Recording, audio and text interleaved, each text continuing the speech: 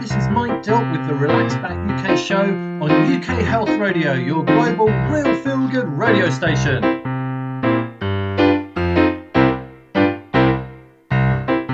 On the Relax Back UK show, we explore all kinds of health topics, so keep listening and enjoy the ride.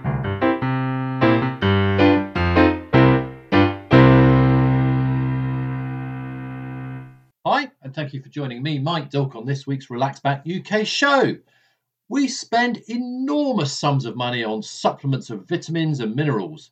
In fact, in 2020, worldwide, £120 billion. We all want a quick fix, and supplements are sold to be that mecca, that sort of health mecca. There's very strong marketing around them. I talked with dietitian Sophie Medlin about why it is such a big business. Is it such a great plan to spend your hard-earned cash on these things? And also, what is in the pills really always that great for us? Then I speak to a couple of people who are starting their career journeys in the NHS. I big up the NHS, the National Health Service in general, and I believe it really is a wonderful thing and has an awful lot of job opportunities in it. And they're not all doctors and nurses. So far into my course, just the amount that I'm learning and preparing for my placement, it's honestly like the best thing I've ever done. I speak to a trainee therapist radiographer and trainee adult nurse. So please do stick around for a great show. Thank you. This show is cool. UK Health Radio, the station that makes you feel good.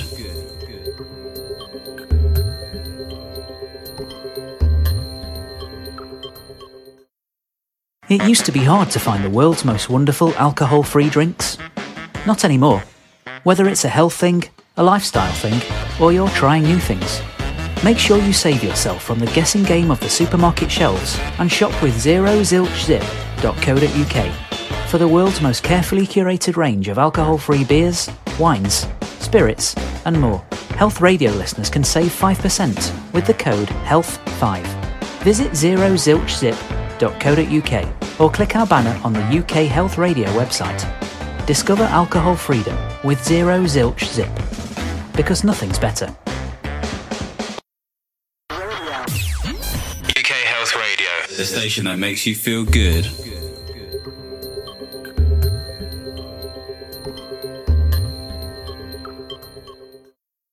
Sophie Medlin is a dietitian, and recently I saw a video of hers on Instagram talking about vitamins and supplements and how some of them contain things we should think twice about before ingesting. I thought, goodness, really? Do they? Absolutely. It's the Wild West out there, Mike. It is the Wild West. But first of all, I did a little bit of homework, and I thought, I wonder just how big the market is. How much do we spend on vitamins and supplements globally? And have you got any idea? I found a figure. I don't know if you've got one. It's huge numbers, isn't it? What figure have you found?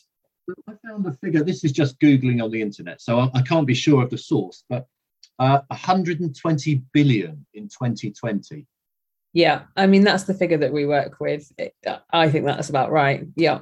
Well, it's just bonkers. And then I thought, all right, that's worldwide. Let's break it down a little bit. What do we spend in the UK? Have you got I found a figure only on the internet, but yeah, which one have you got? No, I found in 2019 £442 million. Yeah, and that's pre-COVID, and I think we'll probably talk about that. But I think that figure's probably, I think we'll probably add an extra 100 million onto that.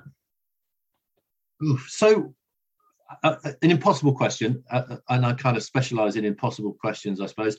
Why do we spend so much money on this stuff? What makes us want to do this? I think there's a number of things going on with that. Everybody wants a quick fix for their health, right? So as much as people like me, as dietitians, might say, oh, you need to eat more fruit and vegetables, and you need to eat oily fish, and you need to do these things, and you need to adjust your lifestyle and exercise more and all those good things. What people really want is to be able to take a pill and for it to solve their problems, because that's much easier and requires far less effort than having to do the lifestyle changes. And that's not the case for all supplements. Some have really excellent applications at the right times and the right people, but ultimately we all want a quick fix, and supplements are sold to be that mecca, that sort of health mecca.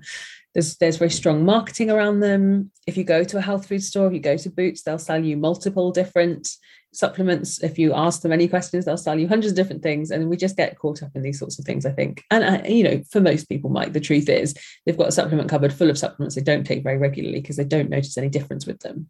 Right.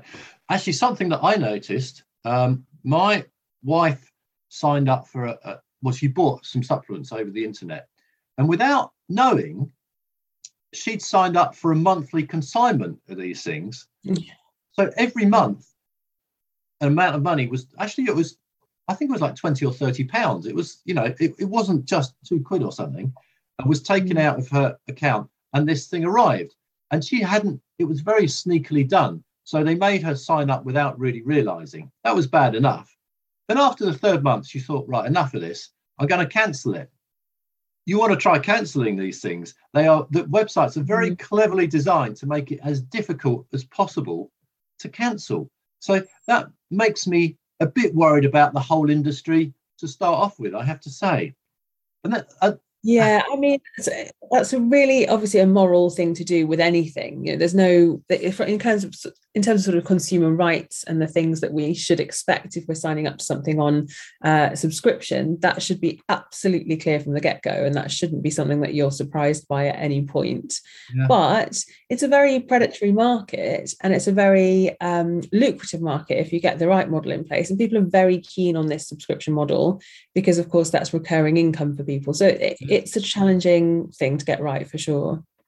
And the other thing that surprises me is if you go for a ride on the tube, or maybe other places as well, but I've noticed it on the tube, there are adverts on the tube. And if you sit down and you look opposite, there'd be like 5 adverts. And almost without fail, 2 or 3 of them are for supplements. And that seems like too much. I mean, obviously anyone can buy an advert there, but obviously it's worth their while doing it. Otherwise they wouldn't. So, we do seem to like these things.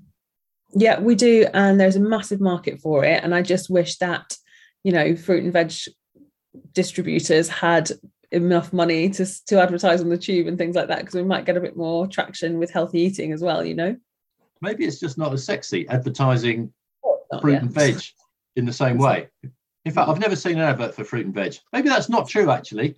The packages, the boxes that get sent out every week. Yeah. You see the odd advert for them. Okay, all right. So, are your patients? You mentioned COVID. Are the people you deal with? Are they recently been taking more of these things because they're worried about COVID? Yeah, absolutely. I would say most patients that I talk to now will be taking various different things for their immune system that they believe are going to boost their immune system and things like that. So vitamin C is a great example. It's been heavily marketed through COVID for, it has a health claim associated with it that vitamin C can support the normal function of your immune system, but that's been extrapolated by the supplement companies to suggest that you're not going to get COVID if you're taking loads of vitamin C, and it's a complicated thing, right? Because if you don't have enough vitamin C, your immune system actually doesn't work very effectively, and when you have any kind of viral illness or any illness, you do use up vitamin C more quickly. But whether we need to be pumping people with lots of supplements or whether they could just drink an extra glass of orange juice a day, that's the real question there. Yes, and probably eating an orange or eating an apple is cheaper than pumping yourself full of supplements. Absolutely, yeah, and it's in its natural form, so you get the other benefits as well. And there's lots of positive reasons to do that over taking another pill, another capsule that's gone through a factory and is ultimately an ultra processed product. All right. What about the kind of legal aspect of this? Are there any rules, regulations, laws that cover supplements, because we're eating these things? Surely companies just can't put whatever they want in. Well, there are certain ingredients that you can't use in supplements, but ultimately anyone can decide they want to design a supplement. So you could say, Mike, I want to put this many million times or 100 times our normal requirement of vitamin C in this capsule, and take it off to a manufacturer, and they can make that for you. There's not any reason that you have to have any credentials to be able to design a supplement. We've seen over recent years lots of influencers having their own supplement range, some celebrities bringing out supplement ranges without dietitians or nutritionists on board. And you can see that as a professional, I can see that because they've been designed in such a weird way with things you just wouldn't ever use if you had any education in the area. And then the only place where there is some real regulation around supplements is around what you can say about them. So the health claims that you can make. And still, these are absolutely flouted by the industry, as you can imagine. I see illegal health claims on packages all the time. But whenever you put a nutrient in, there may be a health claim associated with that nutrient. So, for example, B vitamins have energy health claims associated with them. Things like helps to maintain normal energy levels. So, if you that's another reason why companies will chuck B vitamins into supplements so that they can say, it maintains normal energy levels and use those health claims. So we have a lot of regulation within the EU. So whether we continue to subscribe to that or not will be up for debate. But there are a lot of legislation in the EU around what you can say about your supplement, but hardly anything about what you can and can't put in it. Okay. But even the rules about what you can say about the supplement, those are often breached, flouted, people ignore them.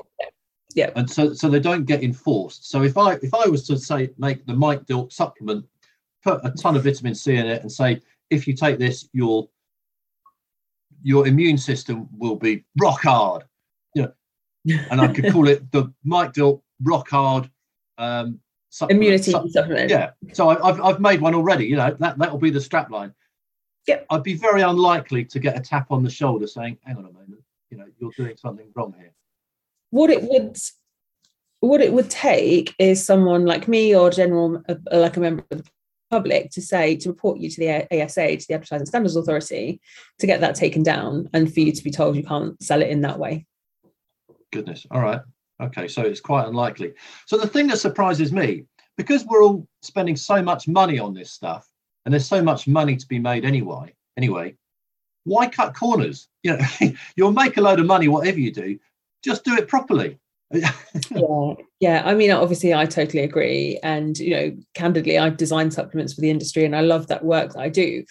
It doesn't mean it's not the Wild West, but it's a challenge. The problem that you have with supplements is that the markup is really high. So if you imagine that I've designed you a supplement, or your vitamin C supplement, Mike's Rock Hard Immunity supplement, when you're selling it into shops, retail shops in particular, you want to have a profit from that. The distributor wants to have a profit from that. The shop wants to have a profit from that. So immediately, even if you're buying like a £30 supplement, you're looking at something that's probably cost certainly less than £5 to produce. And if you're buying a £15 supplement, you're looking at something that's even cheaper to produce. And then if you're looking to buy a £5 supplement, again, they're probably spending less than £1 on actually creating the supplement. And that's why we end up with supplements that are largely bulking agents, non-actives, full of much, much cheaper ingredients that don't actually do anything in our bodies. Okay. I was going to ask you, what do they put in? What kind of things? And so you just said they're bulking agents. So what does what does that mean? What is that? Well, bulk agents are things that are put in that aren't vitamins and minerals, aren't active ingredients that you want to buy. They're just there to take up the space in the capsule. And that often is because what you're actually buying is just a tiny little amount and not actually very effective. It might be that they want to make the capsule look bigger so you feel like you're getting more for your money. But one thing to remember is that if the first ingredient on the ingredients list is a bulking agent or a filler, that means you're buying more bulking agent than you are vitamin. And normally those are things like talc. And I'm not sure when you last wanted to eat some talcum powder, Mike, but nobody wants to. And there's concerns about asbestos, contamination, all sorts of things. So there's lots of reasons to avoid companies that are using a lot of bulking agents in their products. And often, especially in some of the sort of leading high street vitamin supplements that we see, there'll be 4 or 5 bulking agents and fillers in there because they're just not spending any money or any significant money on their active ingredients. Okay. I read an article in a magazine now that I really enjoy, which I think might be more a sign of my age than anything else, but it's a great magazine. I'm going to mention its name. It's Which, and they did some research and wrote an article about vitamins, and they said that they didn't talk about the fillers per se, but they spoke about the actual amount of vitamins. So they said quite often these pills didn't have the amount of vitamins in that they said they did.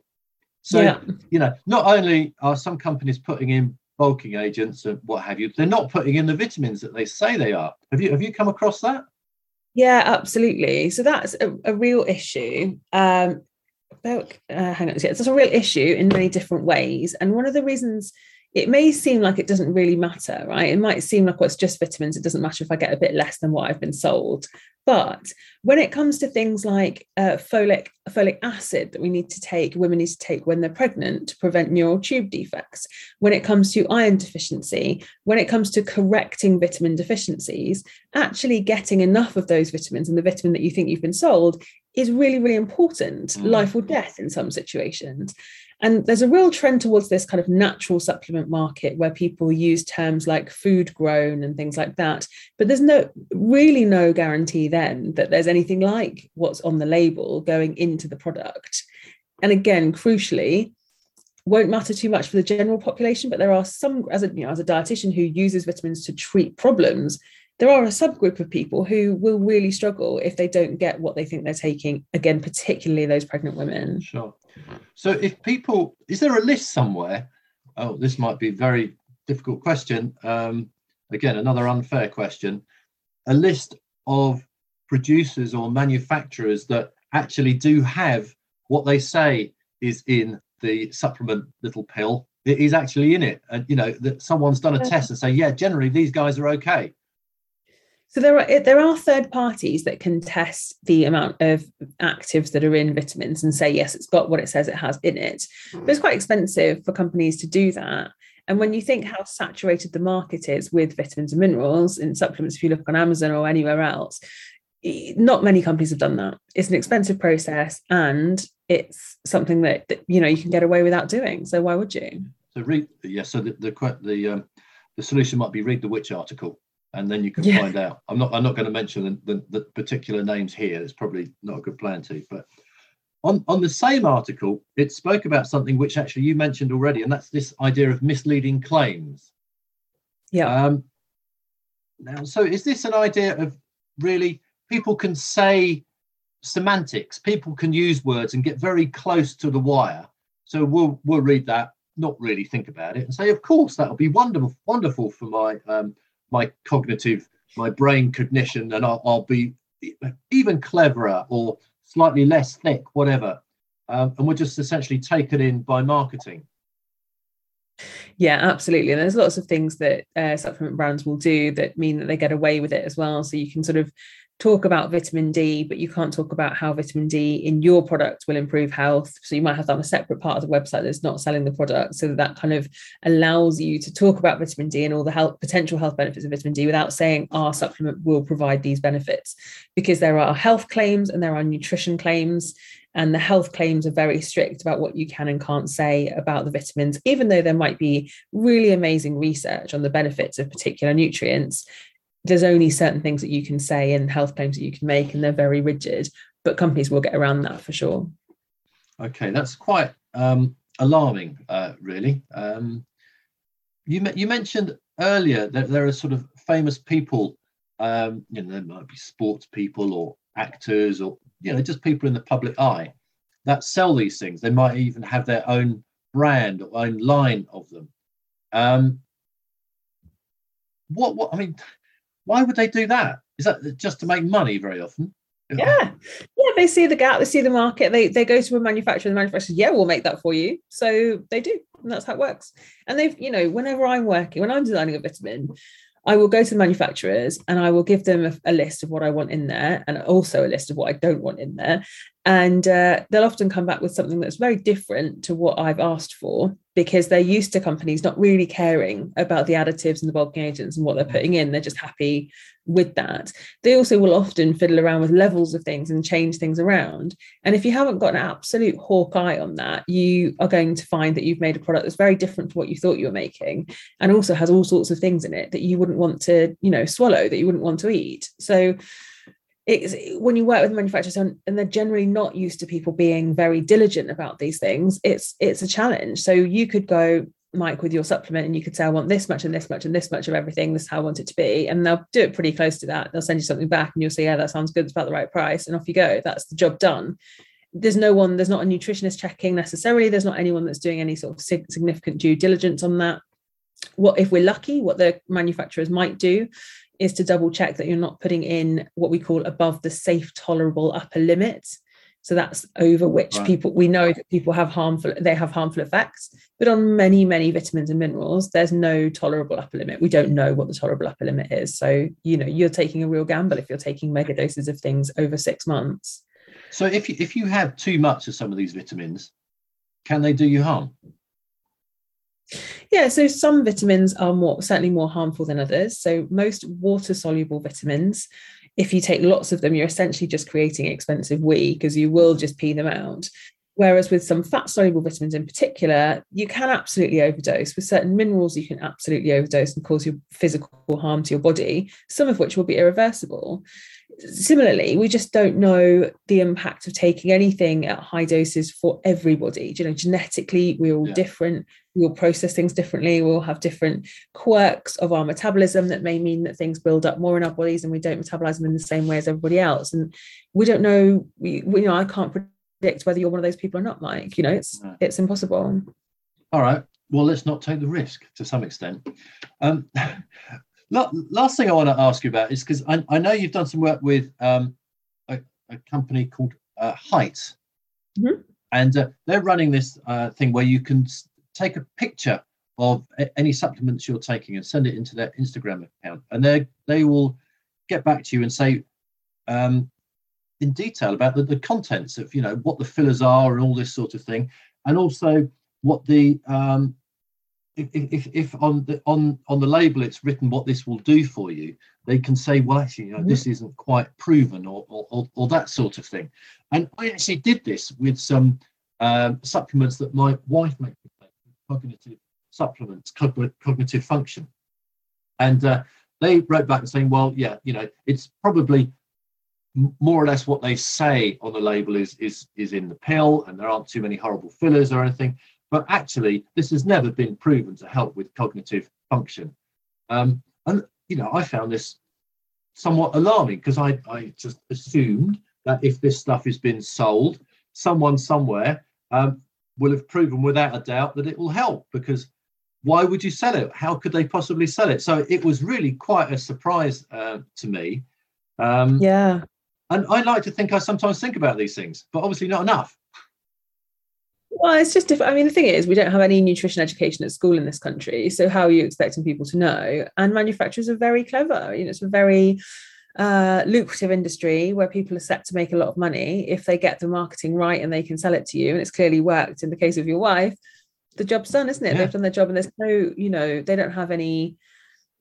There's no comeback. If your wife says, well, I've been taking this for 2 years and I still got Alzheimer's, there's no comeback to that. No one's going to, they're not going to do anything. They've got no, what's the right word? They've got no obligation to deliver what they've wanted to deliver. Right. So I'll tell you the scariest part of the story, all right? My wife is a professor in cancer research. Okay, so she, she's in the, well, she's not really in the world of supplements, but,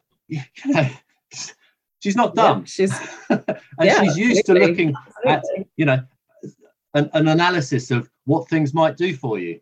And she bought the stuff and made me take it. And it still relies on the consumer to be educated and to support them. There's not a kind of governing body that really protects the consumer around these kinds of things. And, there really needs to be. And in the interest of time, I'm really interested, I think it's really important that we bring up something that happened last year. So there's an additive that's in many supplements on one of the leading supplement retailers online. It's in over 160 or 170 of their products, and it's called titanium dioxide. Last year it was announced that it's no longer considered safe for human consumption, but it's still heavily in many different supplement products. And from August this year, retailers and manufacturers are being forced to reformulate without titanium dioxide in their supplements. But you will still find that many of the supplements on the shelves and in your kitchen shelves potentially still have this additive in it. And it's basically, annoyingly, it doesn't even need to be there. It's there to make them look nicer. It's there to make the supplements look a little bit more opaque, so they look a little bit more appealing. And, people have been taking it for years in their supplements and, no longer considered safe. There's worries about it potentially causing cancer.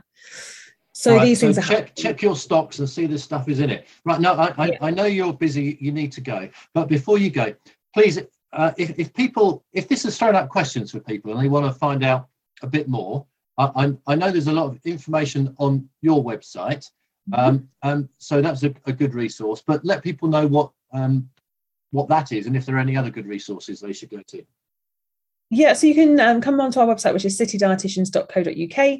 The Heights team are doing an amazing job of debunking nutrition things and educating people around the dangers of the nutrition market as well at the moment. So jump on Heights, that's Your Heights, at Your Heights everywhere, online and everything else, and at yourheights.com. And you can follow me on Instagram, which is at Sophie Dietitian. And on there, I'm often sharing these different things that I'm doing with different companies and sort of trying to raise awareness of the risks within this market. Very good. Sophie, thank you so much for chatting. I really do think this stuff is important. So many thanks. My pleasure. Thanks for having me, Mike. This show is cool! UK Health Radio, the station that makes you feel good.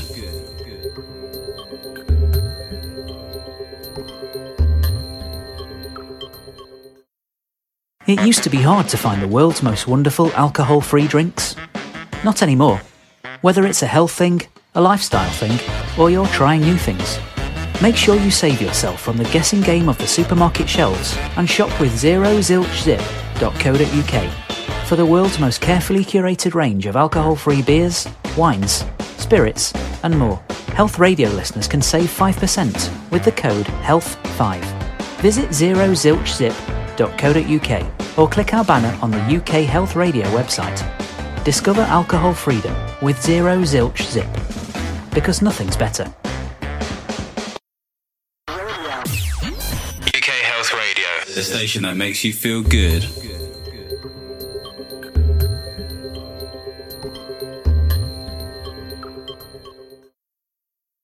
So, to look at job opportunities in the NHS, I chatted with Tamrin. She's a trainee therapeutic radiographer, and Vic, a trainee adult nurse.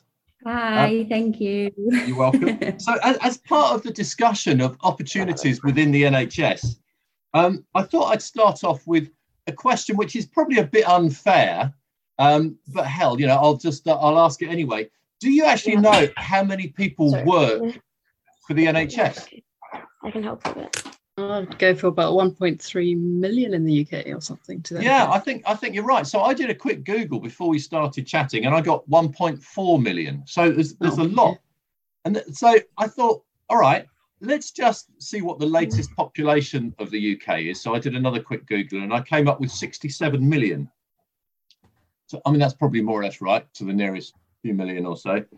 So that means that 1 in 48 of us work for the NHS, which is that's a lot of people. So if you've got a group of 50 on a bus or something, the chances are that one or more work in the NHS. So there's a lot going on, but they're not all doctors.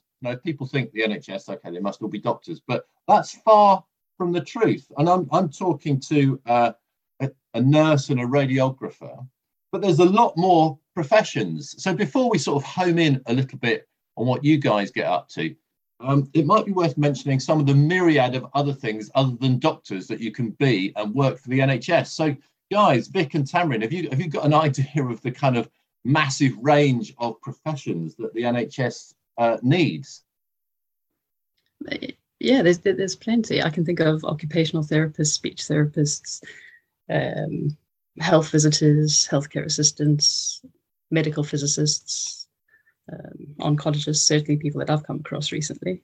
Yeah, so I mean, it's a long list. And I was thinking people that aren't even medical, because there's an awful lot of buildings to look after, catering, all these people get fed, patients get fed. I mean, there's lots of jokes about hospital food, but, people, this is all work that has to be done.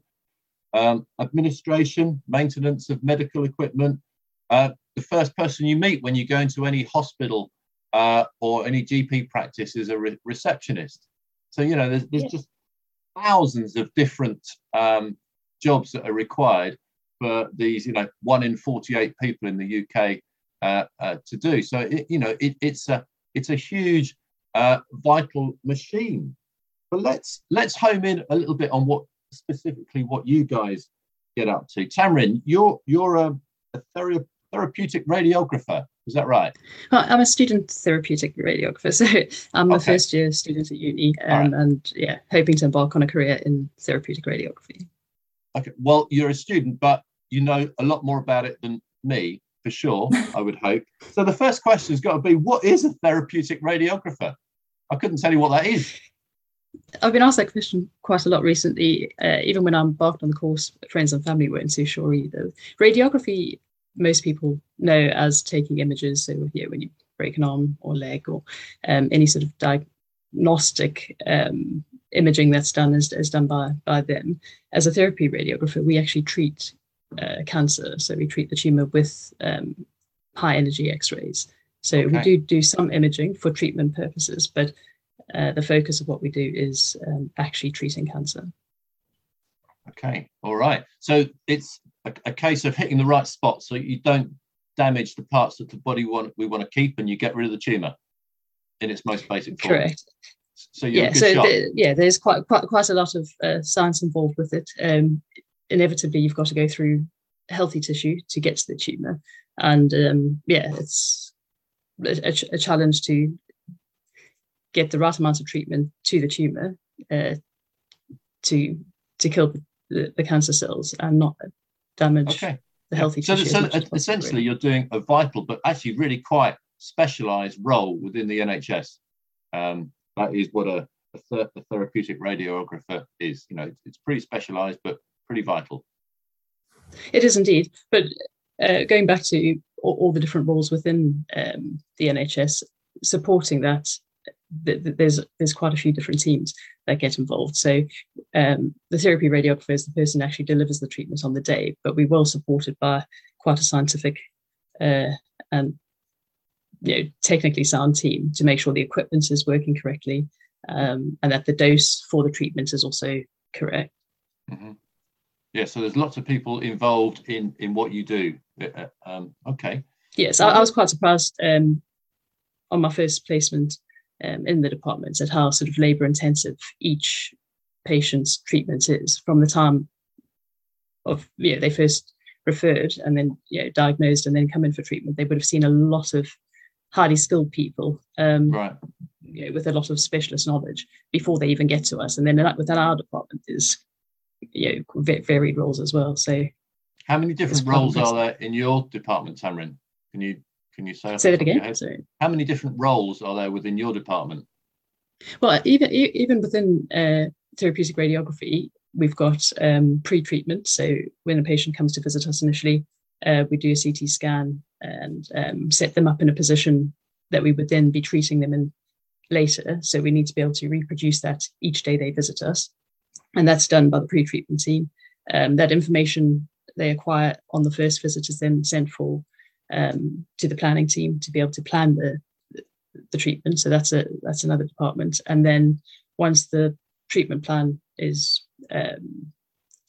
done, also overseen by oncologists as well, they have to approve everything at that stage. And then the next visit will be into the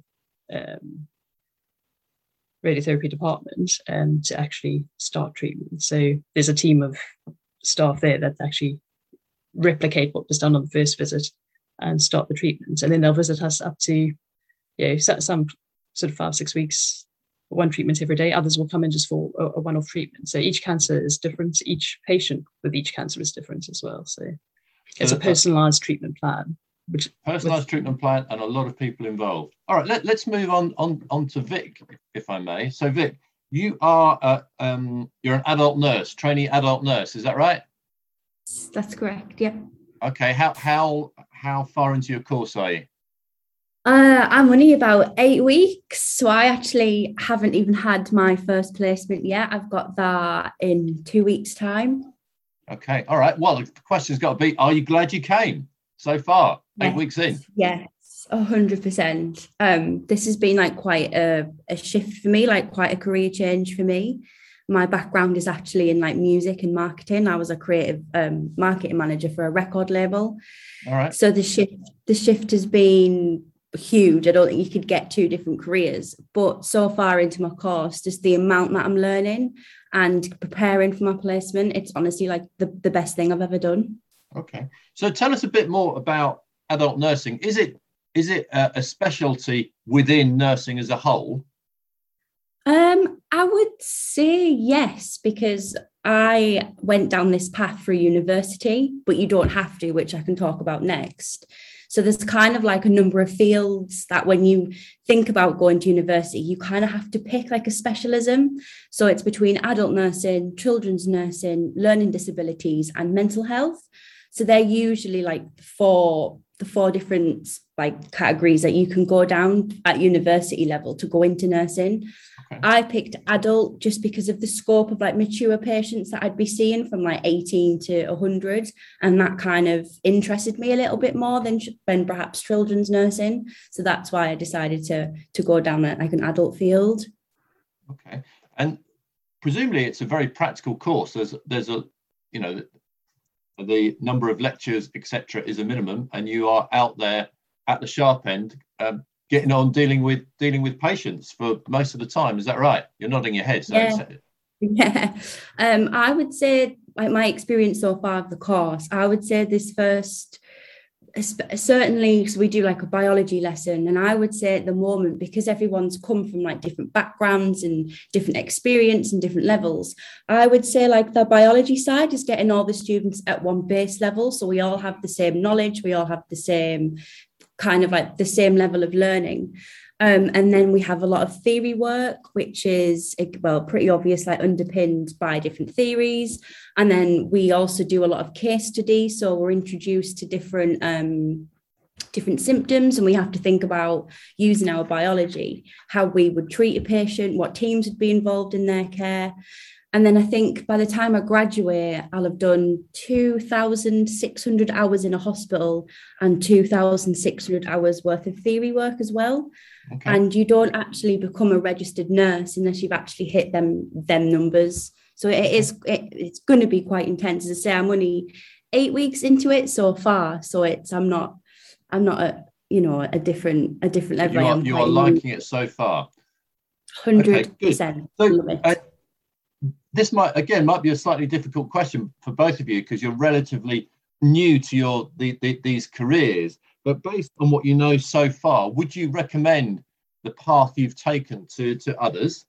Yeah, definitely. On two accounts, just to sort of reiterate on what Vic said about the way in which we learn on the course. So the course itself, I think, would be attractive to a lot of people because, and for those maybe who haven't studied for a little while, which I was a bit concerned about, because the way in which the course is structured is an awful lot of practical. So everything we're learning, you can apply directly to what you're doing on a day-to-day basis in a department.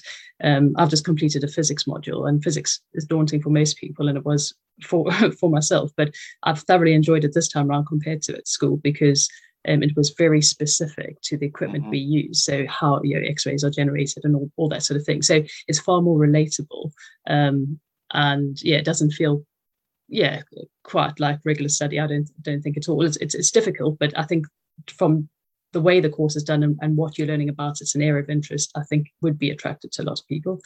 And then from an actual sort of job role point of view, my current experience at the NHS is in the vaccine centres in Cambridge with Cambridge Community NHS Trust. And that's been fantastic, because there again, I've had good experience of people coming from a whole lot of different roles within the NHS, different levels of experience, but the teamwork and camaraderie is absolutely fantastic. So I think people are generally quite welcoming, quite supportive. You're all dealing with the same issues together, and everybody has different strengths and weaknesses, and that seems to be recognised. And as a team, you get through both things together. So I think, from my limited experience, it seems a particularly attractive working environment. All right. Well, that sounds very good. So you would recommend people to follow in your footsteps. Let me ask about something which is difficult to talk about sometimes, but vital. What about pay? When you're doing your courses, do you get paid? Vic, you mentioned you're going to be doing 2,600 hours work, practical work before the end of your course. How does that work? Do you get paid for that? In short, no. However, what the NHS have set up to encourage more student nurses is there's actually an NHS learning bursary, which no matter what field of nursing you go down, everyone is entitled to it. So what we get is, I think we get £5,000 a year extra for every year of our degree, and we don't have to pay that back. That's a grant from the government. So if people are perhaps slightly worried, or they've got families and a mortgage and children, I appreciate it is probably quite hard financially, but there is support out there. And there's also support as well, where if you have a child, I think, under the age of 18, there's also financial support there as well. Okay. So in short... Sorry, do you get that £5,000 during the course? Yes, we do, yeah. Okay, all right. So and that's we get the same as therapeutic radiography students, and there are quite a few other allied health professional courses that would be offered the same. So that's a significant difference. I've got a regular student loan as well, which is helpful, but you do have to pay that back, but in manageable amounts. So that's not too daunting, but definitely knowing that we had the extra support throughout the course means, one, I do have a couple of part-time jobs, but the pressure's not on to work perhaps quite as hard as I might feel I need to, and I can actually dedicate a bit more time to studying, which is great. Yeah, which is actually should be your main focus, really.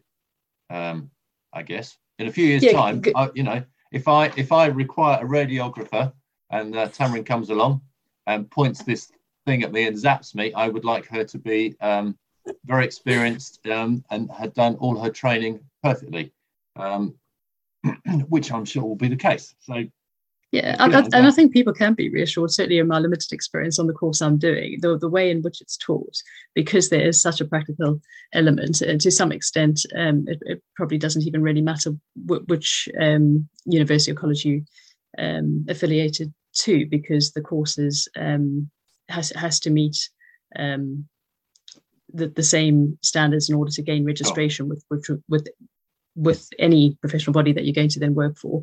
And all of us have been in an actual department for a considerable number of hours where we supervised and sort of tested. So it's quite nice knowing that you're going to come out ready to be able to do that job straight away. It's not something where you've gone to university or college and completed a course and then had to look for something to do and try and match your knowledge and skill to. We training specifically to come out and do that role.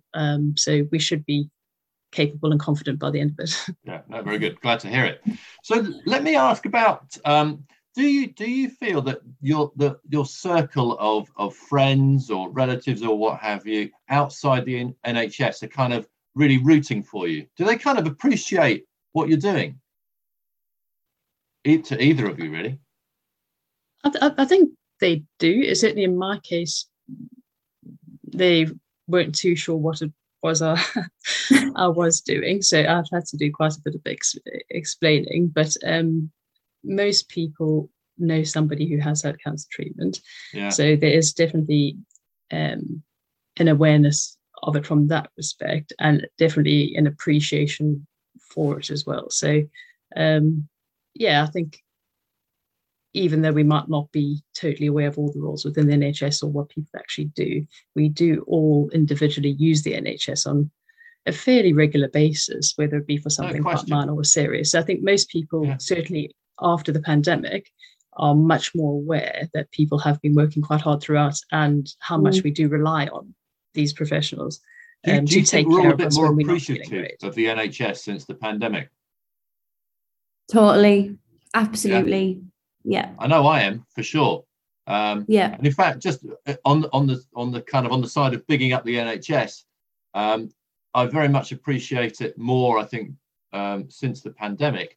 But even before then, actually, if it wasn't for the NHS, I'm not sure I would be here. I think I would actually have died as a child. And I think my wife would probably have died when we were having children. So, you know, and those stories probably aren't that uncommon. So I think we know the NHS more than we probably say frequently. So with that in mind, do you guys look forward to Monday morning? Yes.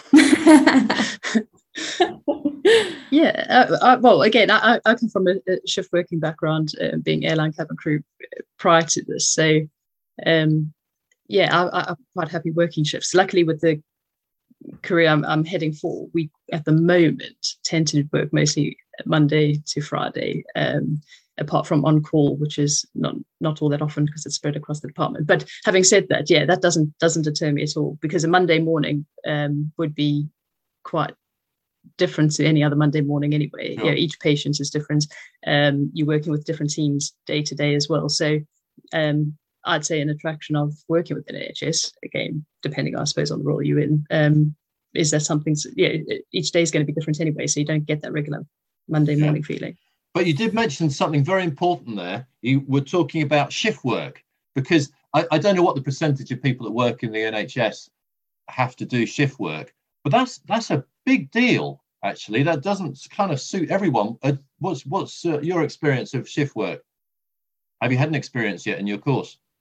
Not so much within the NHS. I haven't done shift work other than weekend work, but I would again not want people to be deterred thinking that NHS work means shift work, because that's not true at all. Certain roles you won't be able to avoid it, but even as you progress through your career, you could still potentially pick and choose certain departments or certain hospitals or certain areas within that role that you would probably be able to avoid some of it. So doctors and nurses, I think that's going to be very much a way of life. But in the allied healthcare professionals, in all the other jobs that you mentioned in terms of the supportive administration roles and all that sort of thing, it can quite easily be a regular Monday to Friday job as well. So if you had a good look at all the roles, you'd find something that fitted your criteria. Good. Right. Well, I mean, chatting to you both, it certainly seems that you are very happy to have gone down this path. So I wish you both the very best of luck. Lastly, let me ask, if people are thinking about a career in the NHS and they'd like to find out a bit more about all the different kind of things that are available, medical and non-medical and all the rest of it, and what it all entails, is there a good resource for people to find out about this stuff? And if so, what is it? There's some fantastic resources. I mean, it's simple really as really just Googling NHS careers. That would bring up plenty of information. But there is a jobs.nhs UK website, which quite clearly breaks down a wide range of roles. So it would be a good starting point if you didn't even know what to go for, or if you don't have a particular interest. It would give you a lot of opportunities to investigate further. And then through the website, it leads you to various links to discover more. Okay. When I didn't quite know what area of nursing I wanted to go down, and I wasn't sure what paths I could go down, because I think it's really important that people know as well that you don't have to go to university to become a nurse. So when I started looking into this as a career, obviously I already had a degree. It was a creative degree. It wasn't, science or medical related. And there's actually opportunities for people to do top-up degrees. And what they'll do is they'll kind of work with like a portfolio and work experience on top of what they've already got. So in some cases, you don't even need to go back to university. I did, and I wanted to, and I'm quite lucky that I was able to. But I actually started with going to NHS careers, and I had a call. I can't remember the lady's name. I had a call with somebody, I think called Sam, and I chatted to her about what qualifications I'd had, what I wanted to do, where I was living, like my living circumstances. And the first thing that I did is I just spoke to a few local universities, and they kind of pointed me in the right direction of, well, I was too late graduating to do a top-up degree, but there was, other universities in the area. And I think as well, what people should really look into is the NHS now doing a scheme called the Nursing Associate Programme.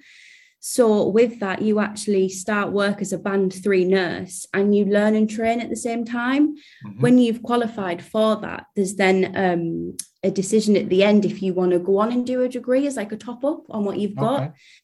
So that would mean then I think you would probably qualify doing that on a band 3 or 4 wage. And if you were to go to university and top it up, you would then qualify in a band 5.